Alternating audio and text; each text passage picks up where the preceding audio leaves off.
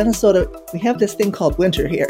There was a sense way into the 20th century that we're kind of on our own here, and we're able to sort of do our own thing without too much interference from national forces, and we can kind of make our own society, and people did. Hello, I'm Jeff Cabaservice for the Niskanen Center. Welcome to the Vital Center podcast, where we try to sort through the problems of the muddled, moderate majority of Americans, drawing upon history, biography, and current events. And I'm delighted to be joined today by Lori Sturdevant. She is an editorial writer and columnist for the Star Tribune of Minneapolis, which is the largest newspaper in Minnesota. Her particular beat is state politics and government, and she is the author, co-author, or editor of numerous books, most of which are about Minnesota and its politics. Welcome, Lori. Well, good to be with you, Jeff. Thank you. Thank you for coming on. I particularly wanted to have you on the podcast because you are a co-author with former Senator David Durenberger of his 2018 memoir, When Republicans Were Progressive. Senator Durenberger died in January of 2023 at age 88. So this is, in a sense, his last testament. Let me start by asking you something about yourself. Where do you come from? How did you come to Minnesota? And how did you come to the study of Minnesota politics? Well, I'm originally from South Dakota, near Sioux Falls. My parents were small business people. I went to college in Iowa, co-college in Cedar Rapids, where I'm proud to say I've been on the board of trustees for many years. And came to University of Minnesota to be a graduate student in journalism, but in the hope of landing a job at the Minneapolis Tribune, which was the newspaper of my childhood. My parents subscribed to it in eastern South Dakota. And I was very lucky to land such a job at age 22, and I just stayed put. And then after a while, noticed that all the top editors had at one time or another covered the Minnesota legislature. Uh-huh. So I raised my hand to do that too in 1978 and 9, and that I got stuck there. The rest of my career had something to do with state politics and government. I think as a South Dakotan, coming from a state where state government is really quite weak, was then and is still, to see a state where state government is vigorous and actively engaged in trying to solve people's problems and unafraid to use progressive taxation to do that, that impressed me. Well, terrific. Senator Durenberger had described politics in the 1960s and 70s as having been very much of a boys' club.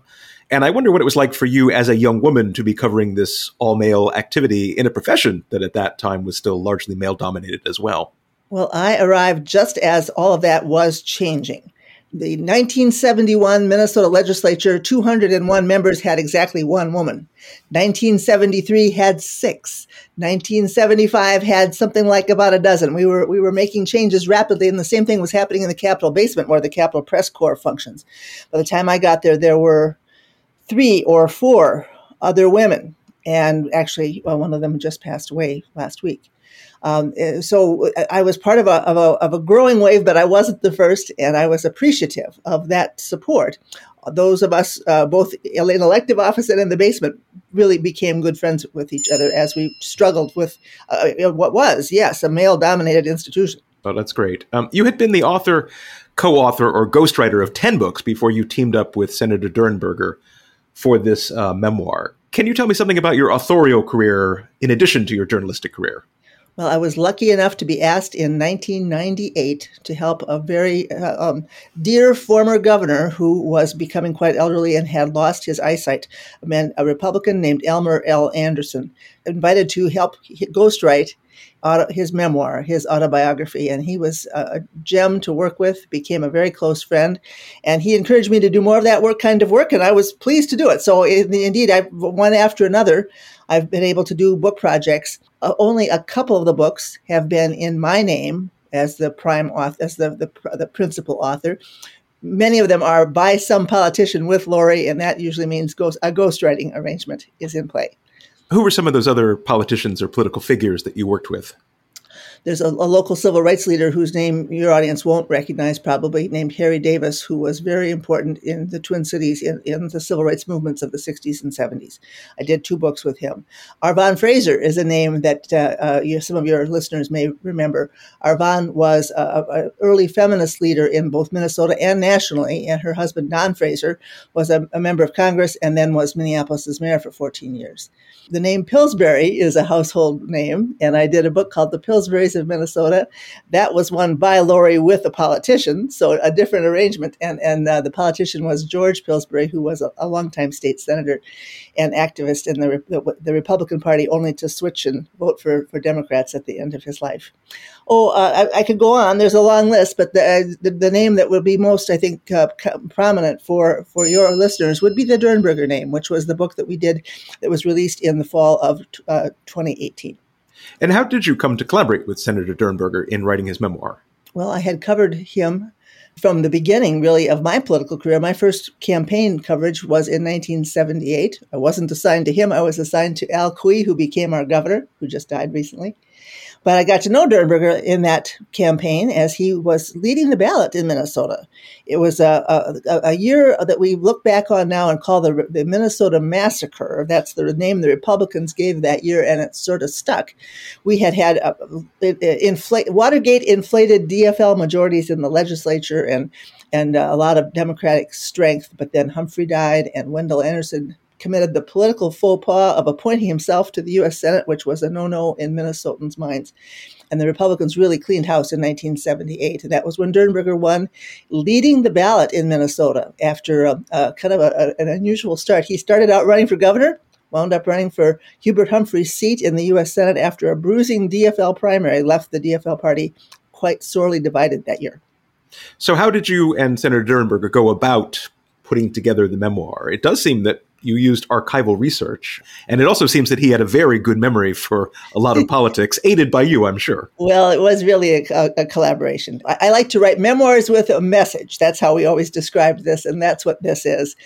The message being the story of the Republican Party that really produced Dave Durenberger and that he tried to represent, to bring to Washington, and how he saw it fade at the end of his life. A party that was proudly progressive in the Theodore Roosevelt meaning of that term, the notion that the political operations, government has an obligation to serve the needs of average people, not just the needs of the ruling class, but to really be the ally of average folks, and also to be a protector of the environment, which was big for both Theodore Roosevelt and Dave Durenberger. Those were the ideas that nurtured young Dave Durenberger through the intermediating figures that I describe in this book, with Harold Stassen being a prominent one. Dave then tries to take those ideas to Washington beginning in 1979 when he goes to the U.S. Senate. So let me give an overview of Durenberger's career for those who might not be familiar with him.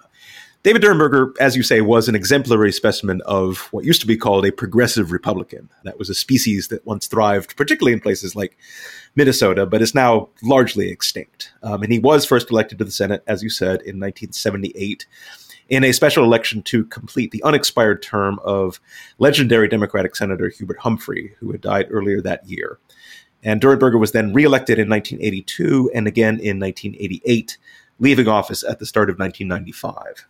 He was born in St. Paul, Minnesota, and grew up in Collegeville, where his father was a coach at St. John's University. He graduated from that university in 1955, and then the University of Minnesota Law School in 1959.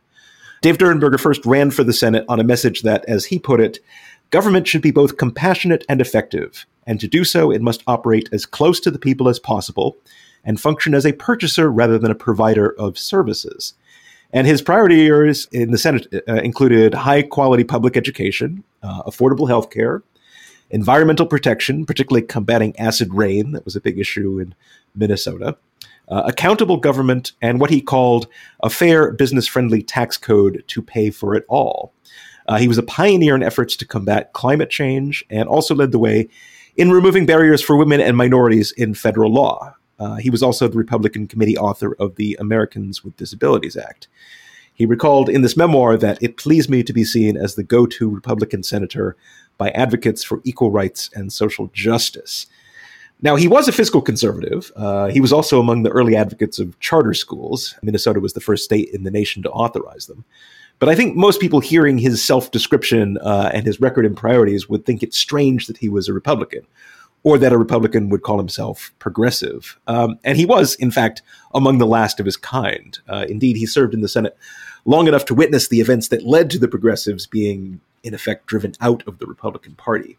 He recalled that at the time of Ronald Reagan's inauguration as president in 1981, there were 17 progressive Republican senators watching that event. But by 1996, all four of them had either departed or were retiring. And of those four, two, Jim Jeffords of Vermont and Arlen Specter of Pennsylvania, would eventually switch parties, while a third, Indiana's Richard Lugar, would lose to a more conservative Republican primary challenger. But what's remarkable about this book, When Republicans Were Progressive, as you just mentioned, Lori, is that it's not just a memoir, but really a history and an evocation of the whole progressive Republican tradition, focused on Minnesota, but encompassing the national tradition as well.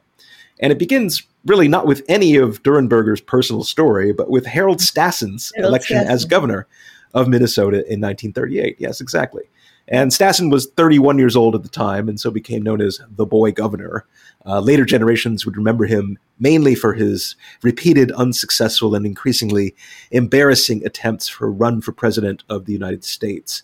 And he did so while wearing a toupee that the Washington Post's late Marjorie Williams described as stubbornly, proudly wrong, topping his great head like a sullen possum that had been dipped in bronze.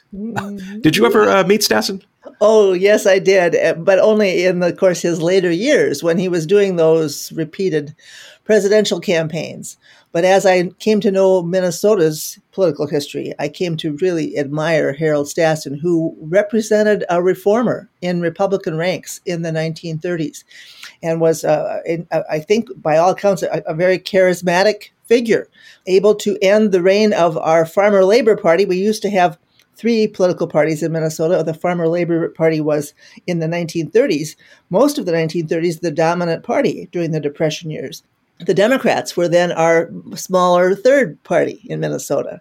But then Harold Stassen comes along and it actually embraces much of the New Deal, but tries to perfect it by getting what he perceived as cronyism out of government ranks, professionalizing government, making this, the rhetoric that you quoted about from Durenberger about his notions about government, making government effective, making it work well. That was Harold Stassen. And you can draw a direct line from Harold Stassen and to Dave Durenberger's thinking about government. Yeah, one of the great virtues of this book is that it does kind of recover Harold Stassen for us as the political innovator who really excited a whole generation of Republicans in the 1930s. In the telling of your book, Stassen made an immediate impression on national politics with the fresh, appealing Republican response to the distress of the Great Depression. He rejected both the laissez-faire ideology of a previous generation of Republicans and the left-leaning cronyism of the Farmer Labor Party, which, as you say, was a third party in those years.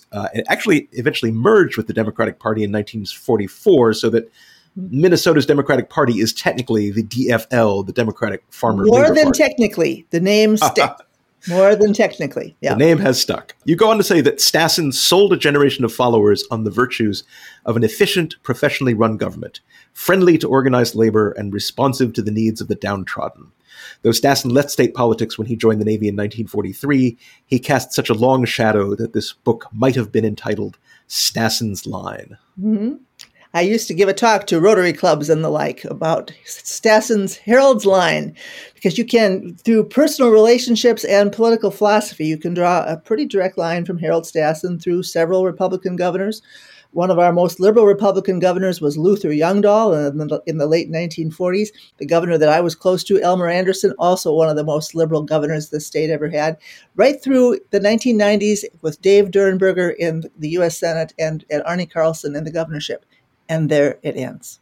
Yes, it does. And that's when Arne Carlson, I guess, left office in 1998. That is the end of Stassen's line. Mm-hmm. But Stassen personally recruited a lot of those progressive Republicans that you had mentioned. Elmer Anderson was governor from 1961 to 1963, and Durenberger later served as his in-house legal counsel. And another was Harold Levander, who was governor from 1967 to 1971, for whom Durenberger would serve as chief of staff. You knew these men quite well. How similar or different were they personally? Oh, everyone has their own distinctive traits. The more you get to know them, the more you see those things. But in terms of commitment to public service as public service rather than self-aggrandizement, I would say they had that very much in common. Even the biggest egos of the bunch, I think, were in public life for the right reasons, for reasons of genuine service. That was a strong ethic in Minnesota, and I think it's bred from some political scientists have called the state's politics, historically anyway, moralistic. There's a moralistic strain in this progressive Republican Party coming out of Norwegian Lutheran and German Catholic strains that come together. The Irish Catholics in St. Paul tended to be Democrats, but the German Catholics, where Dave Durenberger grew up, were more likely to be Republican, and they got along well with the Scandinavians, who had a very strong sense of public service as a duty. I don't see this phrase in your book, but I'm curious, as someone who's been in Minnesota for a long time covering it. Is the phrase Minnesota nice something that people actually say in Minnesota, or is that just people outside Minnesota who say that? People certainly in Minnesota are aware of the phrase, and we understand it to have a sort of a dark side. There's a strain of hypocrisy about accusations of Minnesota nice. But there was this sense that I'm describing that I think comes out of some strong religious traditions, that public service is a sort of a duty. It's what citizenship requires. I sometimes described it as the sort of the marriage that happened here in the 19th century between the congregational Yankees, the Yankees who came here with a strong sense of town meeting, citizen governance, rejecting the monarchy and the authoritarianism. We are a New England state in many ways, but that New England population was soon after the Civil War reinforced by an influx of Scandinavians and Germans, and particularly the Scandinavians. More so than the Germans, I think, were very interested in democracy. The oldest democracies in the world are in Scandinavia. So there was a desire to have citizen-run, citizen-led governance here. And then we have the happy thing of that Minnesota, at least for most of its history, was seen as a remote place. We have this thing called winter here, and it keeps us a bit isolated from time to time. There was a sense way into the 20th century that we're kind of on our own here, and we're able to sort of do our own thing without too much interference from national forces, and we can kind of make our own society, and people did. So you're getting at a very important theme of the book, I think, which are the factors that allowed progressive republicanism to thrive in Minnesota, at least from the 1930s through the late 90s. And the foreword to your book was written by Norman Ornstein, who's a longtime political analyst, formerly of the American Enterprise Institute, who grew up in St. Louis Park, which is a first-ring suburb immediately west of Minneapolis. And it piqued my interest that St. Louis Park was also where Al Franken, the former comedian and U.S. Senator, grew up, as well as New York Times columnist Thomas Friedman, Harvard philosopher Michael Sandel, the filmmakers Joel and Ethan Coen, collectively known as the Coen brothers, a lot of very distinguished people. That's right. And they all knew each other, and there was something going on there. There really was. As long as I'm on that subject, Tom Friedman, who grew up there, wrote that in 1971, the year he graduated from high school in St. Louis Park, Minnesota's Governor Wendell Anderson appeared on the cover of Time magazine holding up a fish he had just caught under the headline, "The Good Life in Minnesota." That was 1973, but yes, you got the time about right, yeah. Okay. I actually have that here on my desk. I can pull it out here for you. Oh, terrific. And Time called Minnesota the state that works. And Friedman's childhood senators. Wendell and the fish, here you have it. Oh, fantastic, yes. Friedman's childhood senators were Democrats like Hubert Humphrey, Walter Mondale, and Eugene McCarthy, but the congressmen he remembered were moderate Republicans like Clark McGregor, Bill Frenzel. And Norman Ornstein's grandfather was close to Humphrey, but he admired Minnesota moderate Republicans and policymakers like Elmer Anderson, Arnie Carlson, Harold Levander, Jim Ramstad, and David Durenberger. And a lot of these names won't be familiar to listeners outside of Minnesota at any rate. But Ornstein believed that politicians from both parties lived by what he called Minnesota political values of fairness, the need for and value of compromise, decency, and civility. My peers and I took pride in our Minnesota culture, one that transcended any partisan divide.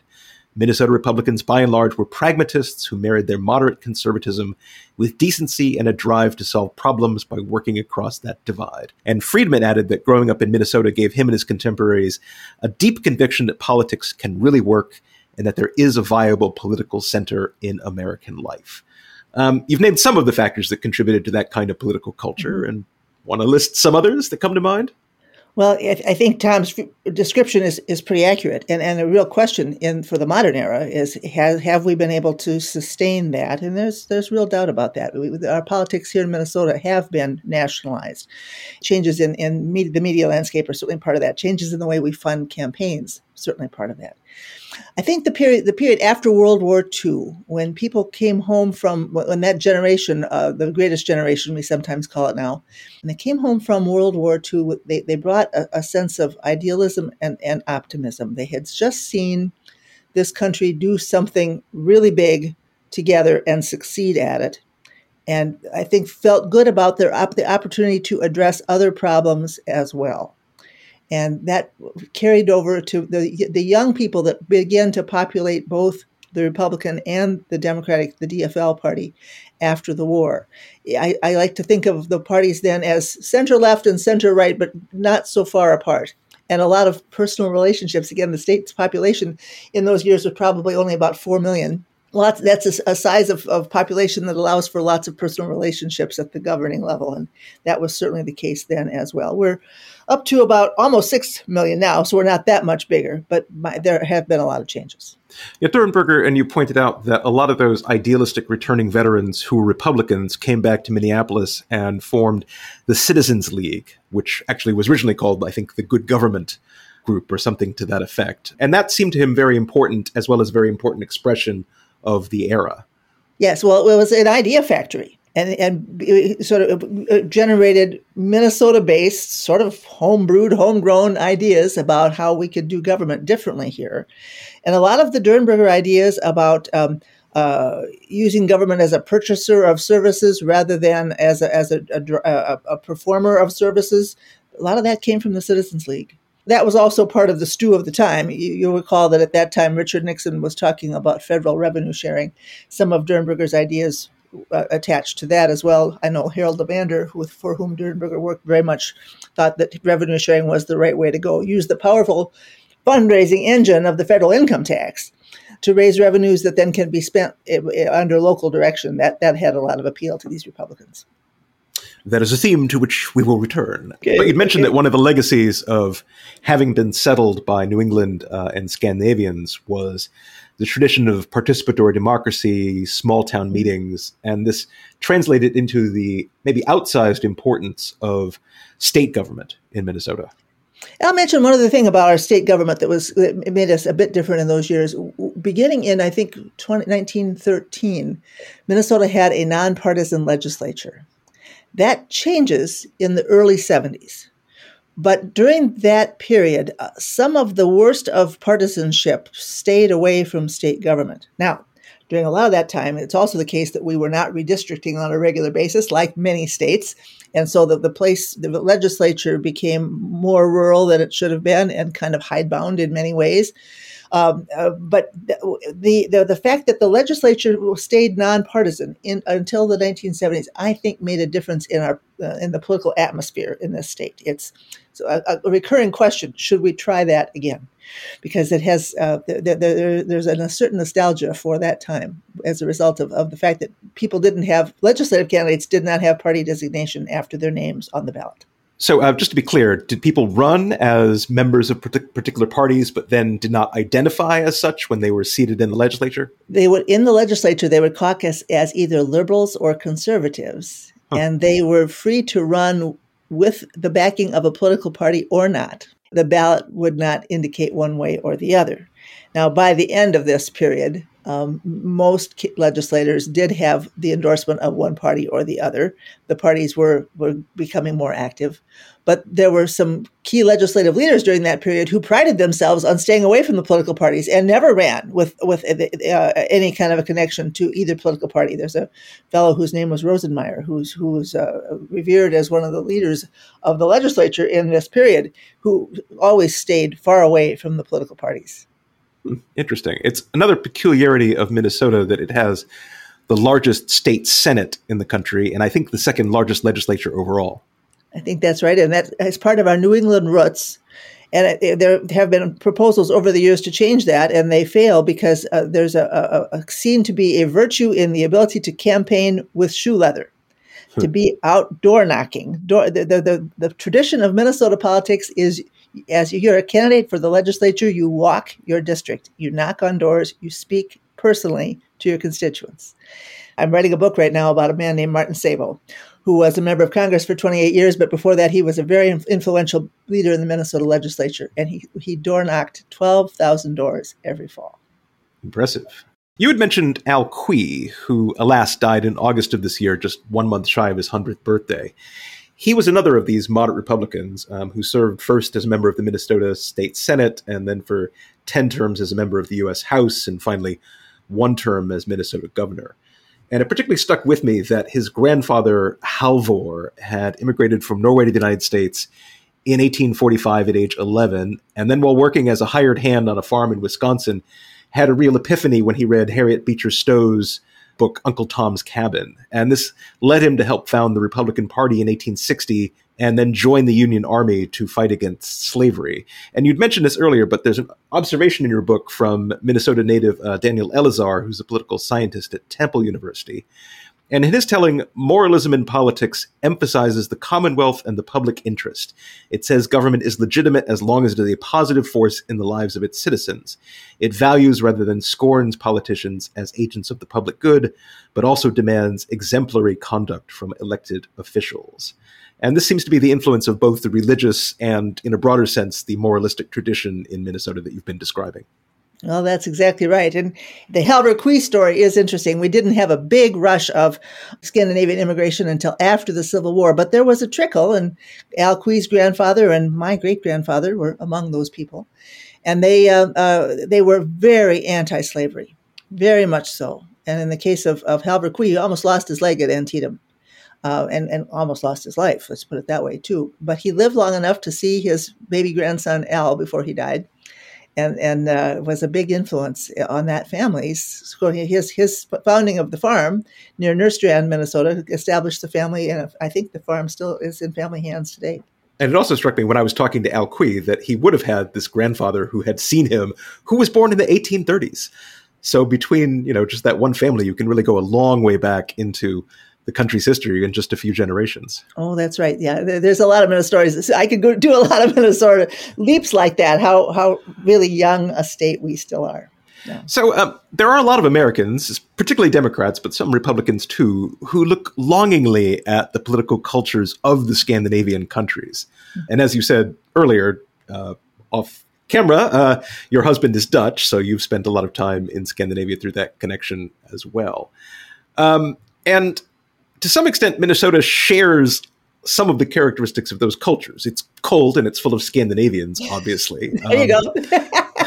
and probably, again, the need to survive that lousy weather reinforced some of the communal aspects of Minnesota politics. But it's also like the Scandinavians, not just in its long tradition of democracy, but in being relatively small. As you said, even now it's fewer than 6 million citizens. And it's historically been largely ethnically homogenous. So in 1960, just 1.2% of its citizens were people of color. And to what extent did those characteristics contribute to the state's political culture, do you think? Well, actually, that's something I think about a fair amount. When Wendell Anderson held the fish up, we were much more of an all-white state. The non-white population was very small in Minnesota, and that's no longer true. We're still, we have a smaller non-white population than many states, but it's probably up to about 25% right now, would be my guess. If we were to do a census right today, that's probably where the number would be. And that's a big change in a short amount of time. And you have to ask whether some of the difficulties we've had in functioning together can be attributed to that. I'm curious, and I would love to talk to some sociologists and other experts, academics, about that, about what change that has meant for us. But yes, there is that parallel. It's interesting. A few years ago, a delegation from Stockholm came to Minnesota to study how well we had assimilated, that was maybe their word, not ours, our Somali refugee population, which is about 60,000 people now in Minnesota. The sense is that the Somali refugee population in Sweden had not been as successfully integrated into society there.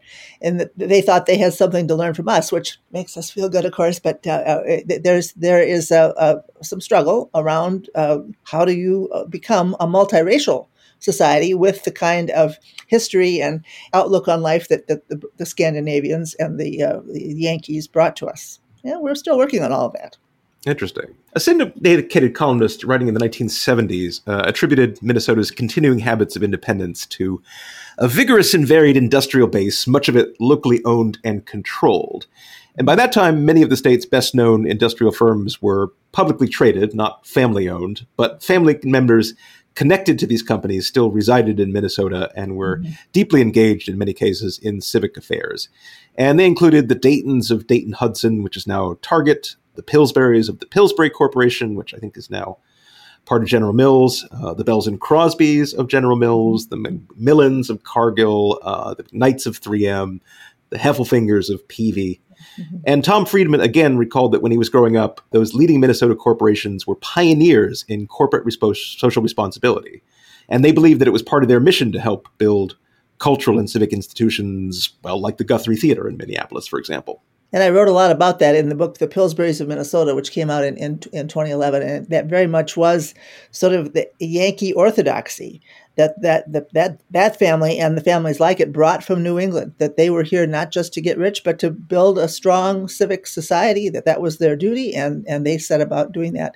And it's not a coincidence that the governor preceding the current one was named Dayton. The influence of those leading families in our social institutions and as sort of cultural markers continues. However, the nationalization of our state that I described earlier has been felt in this regard. We used to have something like 20 Fortune 500 companies headquartered here, and I think we're down to about 15. And they are much more national companies than they are local ones, it seems like, in so many ways. And I'm not sure that the philanthropy that Ken Dayton and others made a strong show of here. We had something called the 5% Club, which meant that corporations were donating 5% of their profits to charity. I don't know that exists anymore, at least not in the same way that it did. So again, there's been some erosion in all of that. But the obligation, though, of our business community to help build this state, sort of a pioneering sense. It's what I alluded to when I said a moment ago, we're still a young state. That attitude is still kind of with us, I'd like to submit, that we still have a sense here that we are building something. We are all engaged in a project of creating some kind of a society, and we each have a role to play. This subject of regional elites is one that's very interesting to me. In fact, there was a recent essay in the New York Times by Thomas Edsall called A Hidden Reason Cities Fall Apart, which really spoke to this. And Edsall pointed out that many of the nation's decaying, dysfunctional cities like Baltimore, St. Louis, and Cleveland have suffered from well-known forces like white flight, the decline in manufacturing, also to some extent the nationalization that did away with local bank branches, for example. But he also observed that another less obvious factor has been what he calls the erosion of the local establishment and the loss of civic and corporate elites. Until the late 1970s, virtually every city in the United States had its own network of bankers, corporate executives, developers, and political kingmakers who dominated their private associations, golf courses, and exclusive downtown clubs. And for all of their multiple faults, he continues, they had one thing in common, a shared economic interest in the health of their communities. And he quotes an expert who observes that big anchor corporations played a key role in civic life in metro areas, not just in terms of corporate donations to nonprofits, but also in bringing to bear leadership to revitalize cities. This used to happen all the time in Detroit, Cleveland, St. Louis, and the Twin Cities. Well, and I would submit that there's still some of that here. We have not lost all of that. But I think other places, Edsall's analysis is correct, that has been a major change in a lot of American places. And the sense that each region is sort of its own economic entity and is on its own and in competition with other regional entities, that sense is still here in Minnesota. Not maybe as pronounced as it was 30, 40 years ago, but it's still here. I'm not sure how strong that sense exists in other parts of the country. And in terms of that urge to participate in civic affairs, it's interesting the prominent role that you give in your book to civic organizations like the JCs and the League of Women Voters. These are nonpartisan organizations, you write, but they were builders of civic leadership capacity, offering their members experiences that instilled in them a spirit of community service. And they schooled their members in creating and maintaining the working relationships that participatory democracy requires. Certainly true of those two that you mentioned. Both the JCs and the League of Women Voters were active in recruiting candidates for all kinds of offices and very effective. And something else that strikes me as different from the current political scene is how organized the Minnesota Republican Party was. And you had this whole network extending from the Teenage Republicans League, the Young Republicans League, the College Republicans, the Minnesota Federation of Republican Women, the Minnesota affiliate of the National Council of Republican Workshops, which was largely women-dominated and doesn't really exist anymore, as well as sort of loosely allied business and professional Republican men's clubs. There were organizations like the Elephant Club for Top Donors, which ran a speaker series, and the Neighbor to Neighbor still does. Okay. And the Neighbor to Neighbor program of grassroots fundraising. And the Minnesota Republican Party, even at the time that David Durenberger was getting started in his political career, had a staff of 35 people, which is very large, but as you said, reflected the state party's decision to emphasize grassroots organizing and person-to-person contact over mass market messaging. I think that was an important aspect of the party's success, really. Well, and all of that has diminished, though the Elephant Club still meets, and I think has R.A. Fleischer coming in to speak in a day or two here. So there's still some of that on the DFL side as well.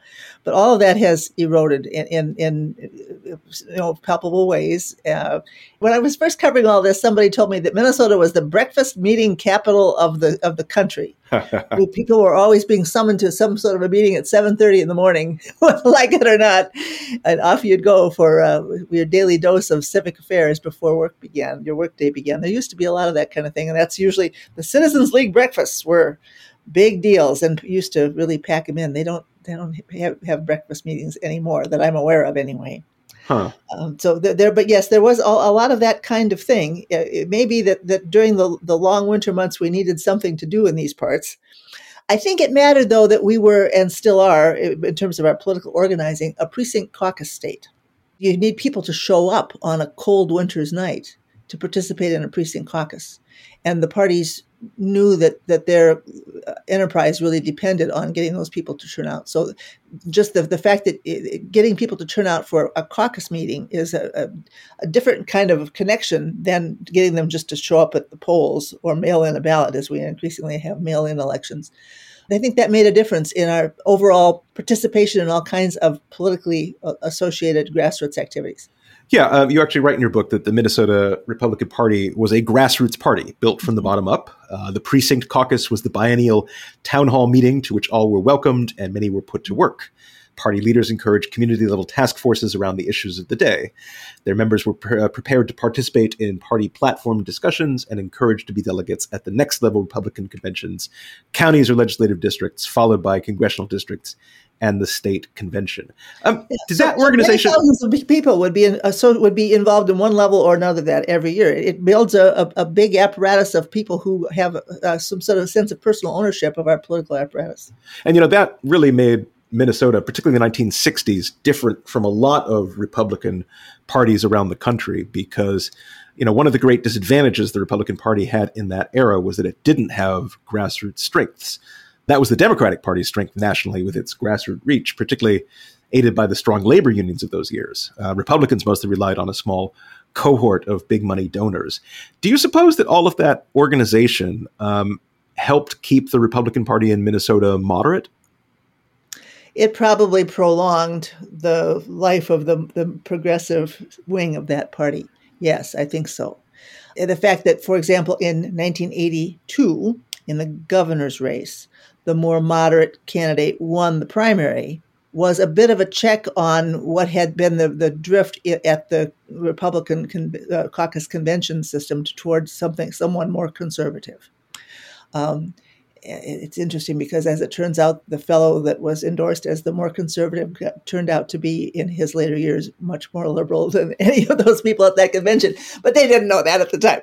So when given a chance in a primary setting in 1982, the moderate Republican won. But in 1990, in a primary setting, the conservative candidate won, only to lose, to drop out when a sex scandal arose just days before the election. We've had some interesting ones here, Jeff. The more things change, the more they stay the same. So that's how Arnie Carlson, the last of the progressive Republican governors in this telling, that's how Arnie gets to be governor. He actually came in second in his primary in 1990, but the guy who won the primary dropped out. So you wrote that in the late 1960s, that period is now remembered as a creative and constructive period in Minnesota's state government, a testament to the quality of governance provided by a Republican governor and a Republican-controlled legislature. 1969 was the last Republican trifecta that Minnesota has seen in now going on 50 plus years. It is 50 plus years. Well, maybe there's some cause and effect here, too, because nowadays, at a time when the Republican Party has largely turned against governance, that sounds like alternative reality, political science fiction. Mm-hmm. Oh, yeah. These were very different Republicans.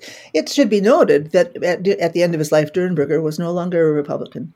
He very openly backed Hillary Clinton over Donald Trump in 2016 and was very openly rooting for Joe Biden in 2020. So the question does arise, well, were these progressive Republicans just Democrats all along? And did they finally come to reconcile their identity with their political label? But one of the factors I think that did mark Durenberger as maybe on the center-right side of the spectrum was his strong belief in federalism. And there's a passage where you write about Harold Levander, who shared this belief in federalism. And you said he was at heart a believer that the nation is best served when state governments are allowed to be as effective as possible. Levander appreciated the role the federal government can play in the nation's economic development, including the rural electrification program and its citizens' income security. But he was wary of federal overreach. And one of the other things that Durenberger appreciated about state governments was that most of them had to balance their budgets every 2 years. In that sense, they were more fiscally accountable than the national government. And this sentiment, I think Durenberger clung to his entire adult life. He would have said the same thing at the end of his life when he was a Democrat as he did earlier. And the fellow whose biography I'm writing now, Martin Sabo, a Democrat his whole life, would have said the same thing.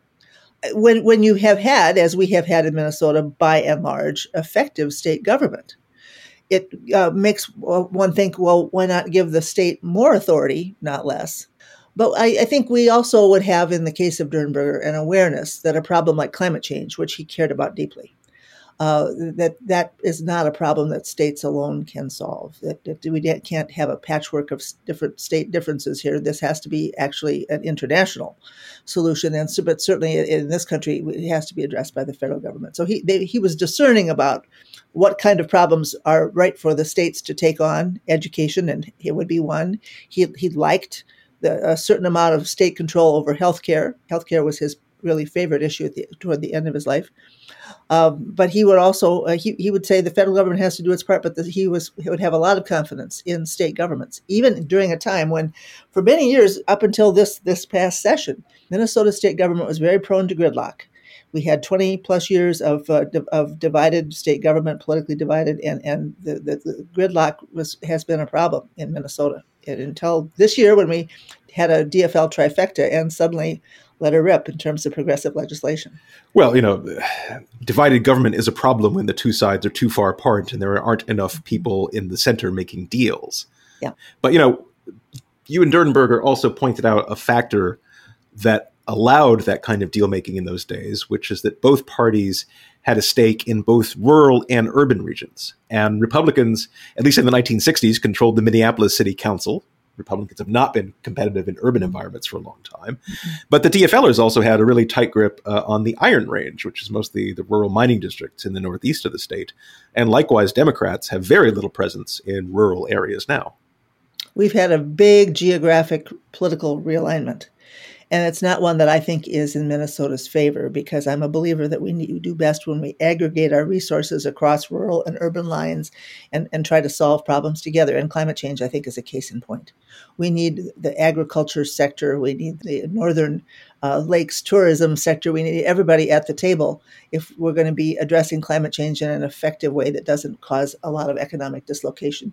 To have such a strong partisan division between urban and rural Minnesotans is not in anybody's best interest, I don't think. So I've been, as I write columns still occasionally for the Star Tribune now, I'm in retirement, I do often lift up this theme that our rural-urban divide, which has been exacerbated by the way we do political campaigns in the state, it's not helping us. This state has had to always aggregate its resources to get a kind of a synergy going that allows us to function at a level that's a little stronger, a little more dramatic, a little more effective, I would argue, than a lot of other states. And if we lose that capacity, we've lost a lot. And there's an emphasis in the book on one Minnesota, the idea that the state's rural and urban interests are intertwined and dependent upon each other. And this actually led even to things like the Minneapolis Symphony Orchestra, I think, renaming itself the Minnesota Symphony Orchestra. It's no coincidence that our ball teams are all called Minnesota Twins, Minnesota Vikings, not Minneapolis or St. Paul. That's interesting. Our current governor, I should say, Tim Walz, has now won 2 terms with his campaign theme being one Minnesota.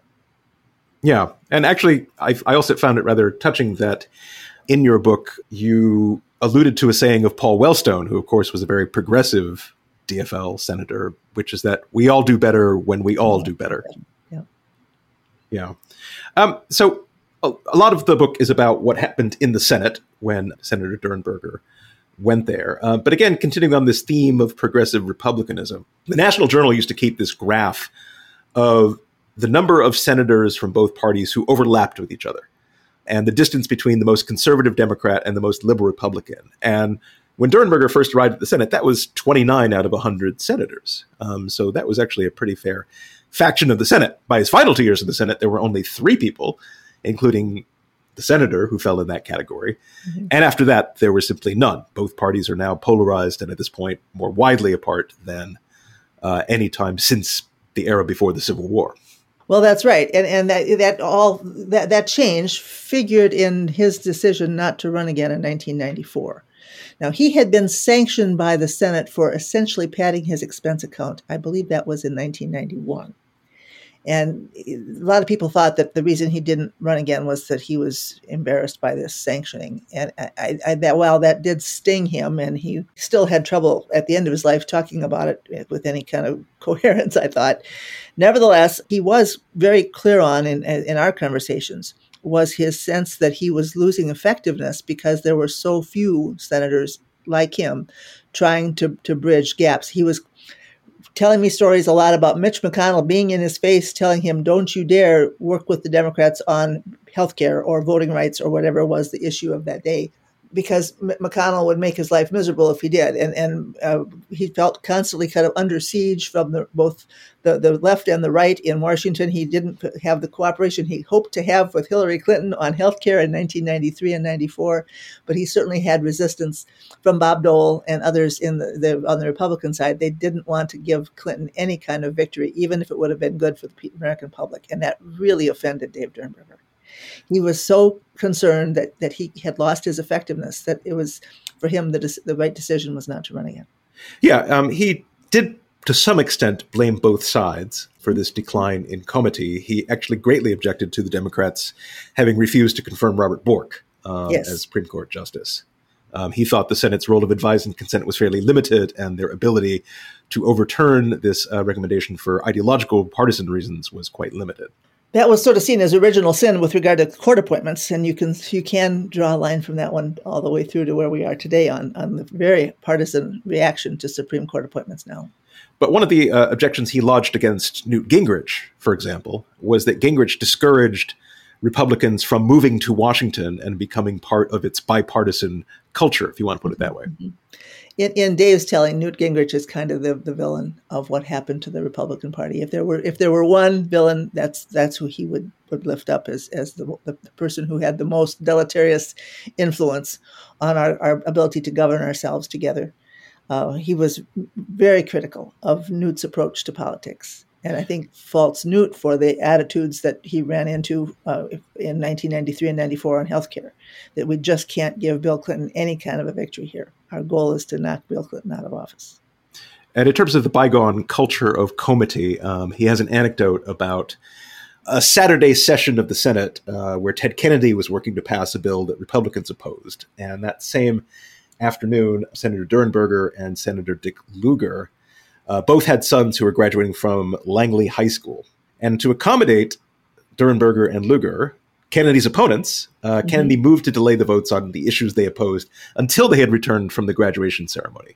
Yep, you don't see much of that happening nowadays. Yeah, and another time before that same committee, Kennedy announces the birth of one of Durenberger's grandkids.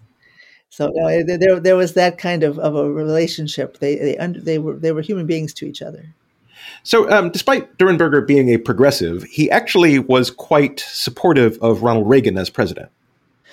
Yes, and I actually surprised me because I didn't cover Reagan. I was covering Minnesota politics then, and in Minnesota, those early Reagan years were tough years.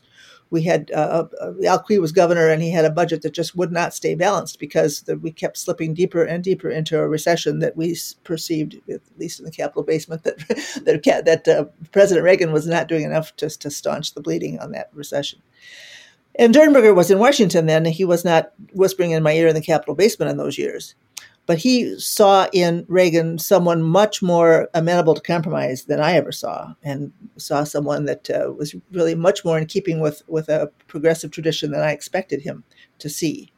Again, in Durenberger's telling, the real turn doesn't come with Reagan, but with Gingrich.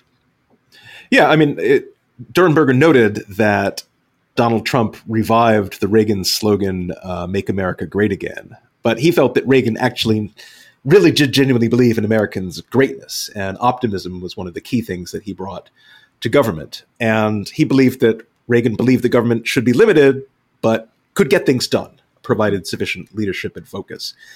And he writes, Reagan governed as a pragmatic and, by today's lights, moderate conservative, who was willing to work with a Democratic-controlled House and a more bipartisan Senate to make progress on issues that really we don't seem able to make progress on anymore, including immigration, foreign relations. Reform and immigration reform, which happened in Reagan's years and really haven't happened in a real way since.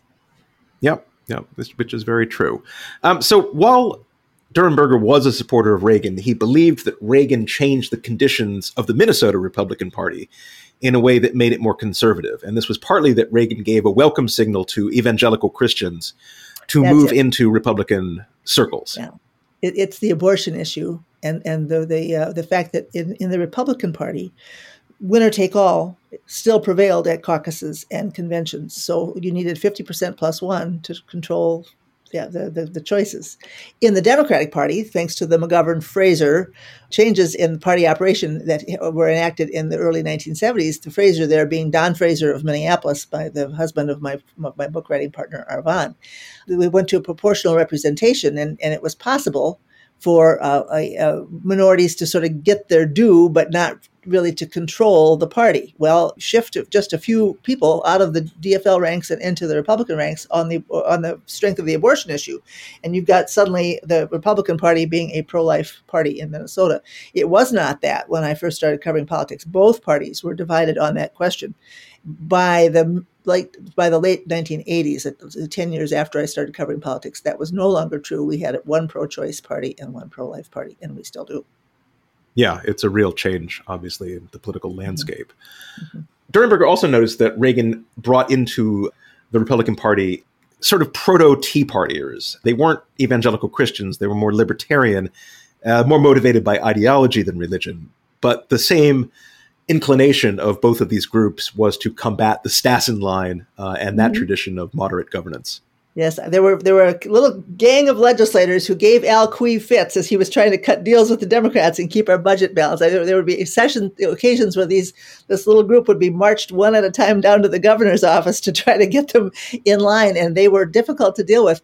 I'm smiling because one of them went on to be a pretty liberal Democrat in later life and just died last year. But that libertarian streak begins to appear, more of a tea, like you say, a Tea Party anti-government strain.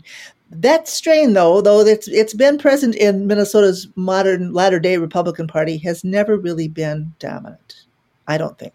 We are still, even now, there's, I think, more of a pro-government, let's make government streak in Minnesota's state Republican Party than there would be nationally. But one of the things that you and Durenberger pointed out is that the Republican Party was never pro-tax. They were not in favor of raising taxes in every situation, but they weren't against it necessarily. And I used to know Bill Frenzel quite well because after he retired as a member of Congress from Minnesota, he came to Washington, D.C. to work for the Brookings Institution. And you have a quote from him from 2012 where Bill said, "Republicans used to be interested in not running continual rivers of red ink. If that meant raising taxes a little bit, we always raise taxes a little bit. Nowadays, taxes are like leprosy, and they can't be used for anything. And so Republicans have denied themselves any bargaining power." And in that sense, Bill certainly would have said the Republican Party nowadays is less conservative than it was when it was progressive. I remember in the early 80s covering conversations among Republicans whether they should be for raising the gas tax 2 cents a gallon or 4 cents a gallon. As opposed to never, cut the gas tax. That would be the position today. There is quite a change about all that. And the No New Taxes pledge that I believe was originated with Grover Norquist and his folks in the late 90s, that became very popular here. We had a governor named Tim Pawlenty who rode into office with that pledge and gave us a lot of trouble trying to keep the budget balanced during his two terms in office. So I don't want to end on an overly depressing note. Maybe you can tell me, as we're discussing this lost Eden of the Progressive Republican Party, what aspects of politics and society Senator Durenberger was still optimistic about toward the end of his life? I think he very much appreciated what Obamacare had done for health care.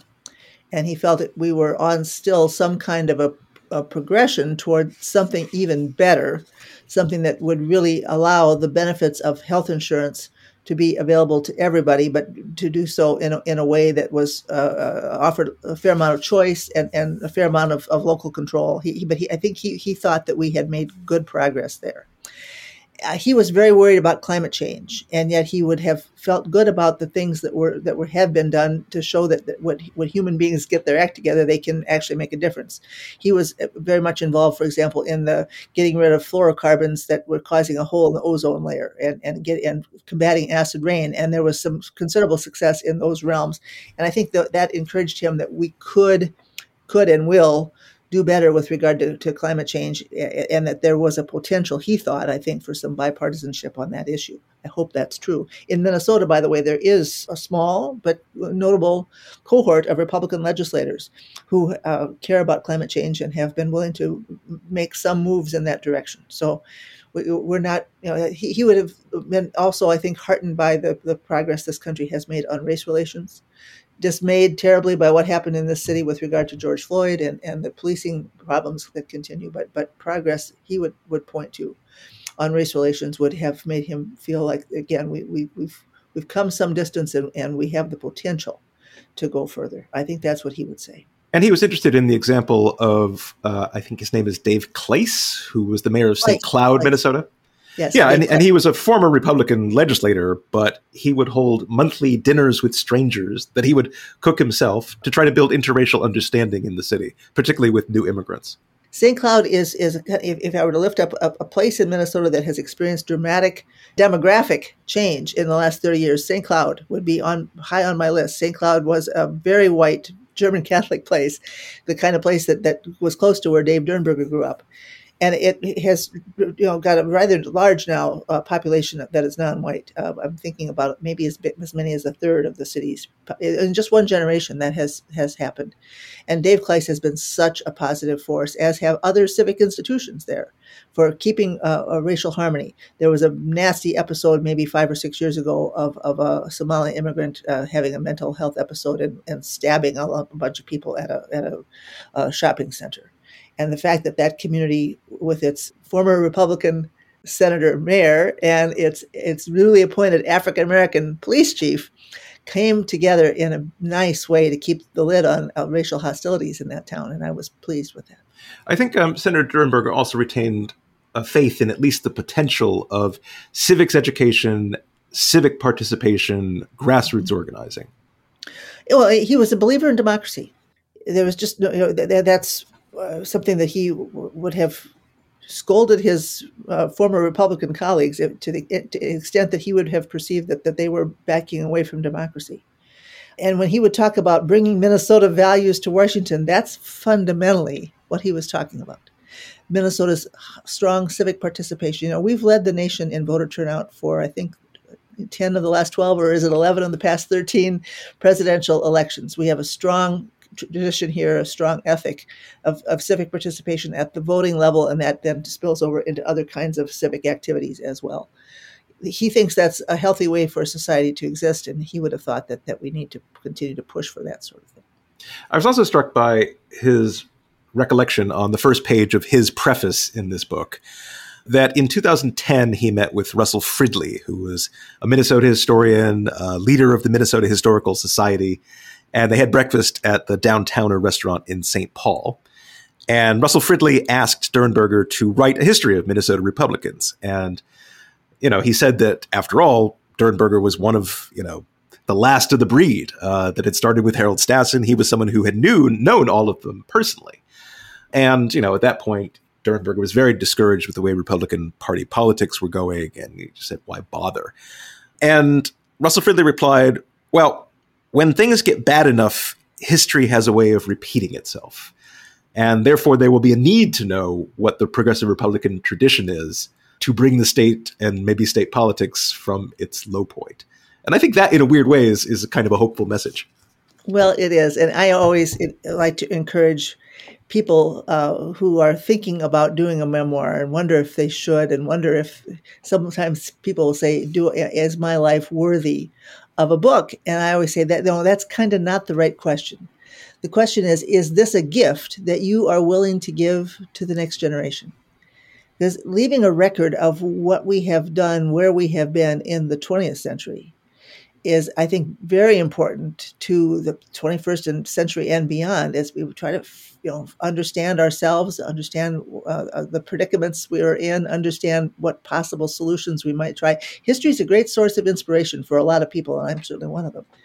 And so I've encouraged folks, do the book, and if I have time, I'll help you. And I have those sorts of relationships with several people right now, because I want to see them leave a record of this special time that we have lived through. Lori Sturdevant, I completely agree with you, and I am deeply grateful to you for all that you have done to help others leave that personal record behind, particularly Senator David Durenberger with his book, When Republicans Were Progressive. Thank you again for joining me here today. Thank you, Jeff. And thank you all for listening to the Vital Center podcast. Please subscribe and rate us on your preferred podcasting platform. And if you have any questions, comments, or other responses, please include them along with your rating, or send us an email at contact@niskanancenter.org. Thanks as always to our technical director, Christy Eshelman, our sound engineer, Ray Engineering, and the Niskanen Center in Washington, D.C.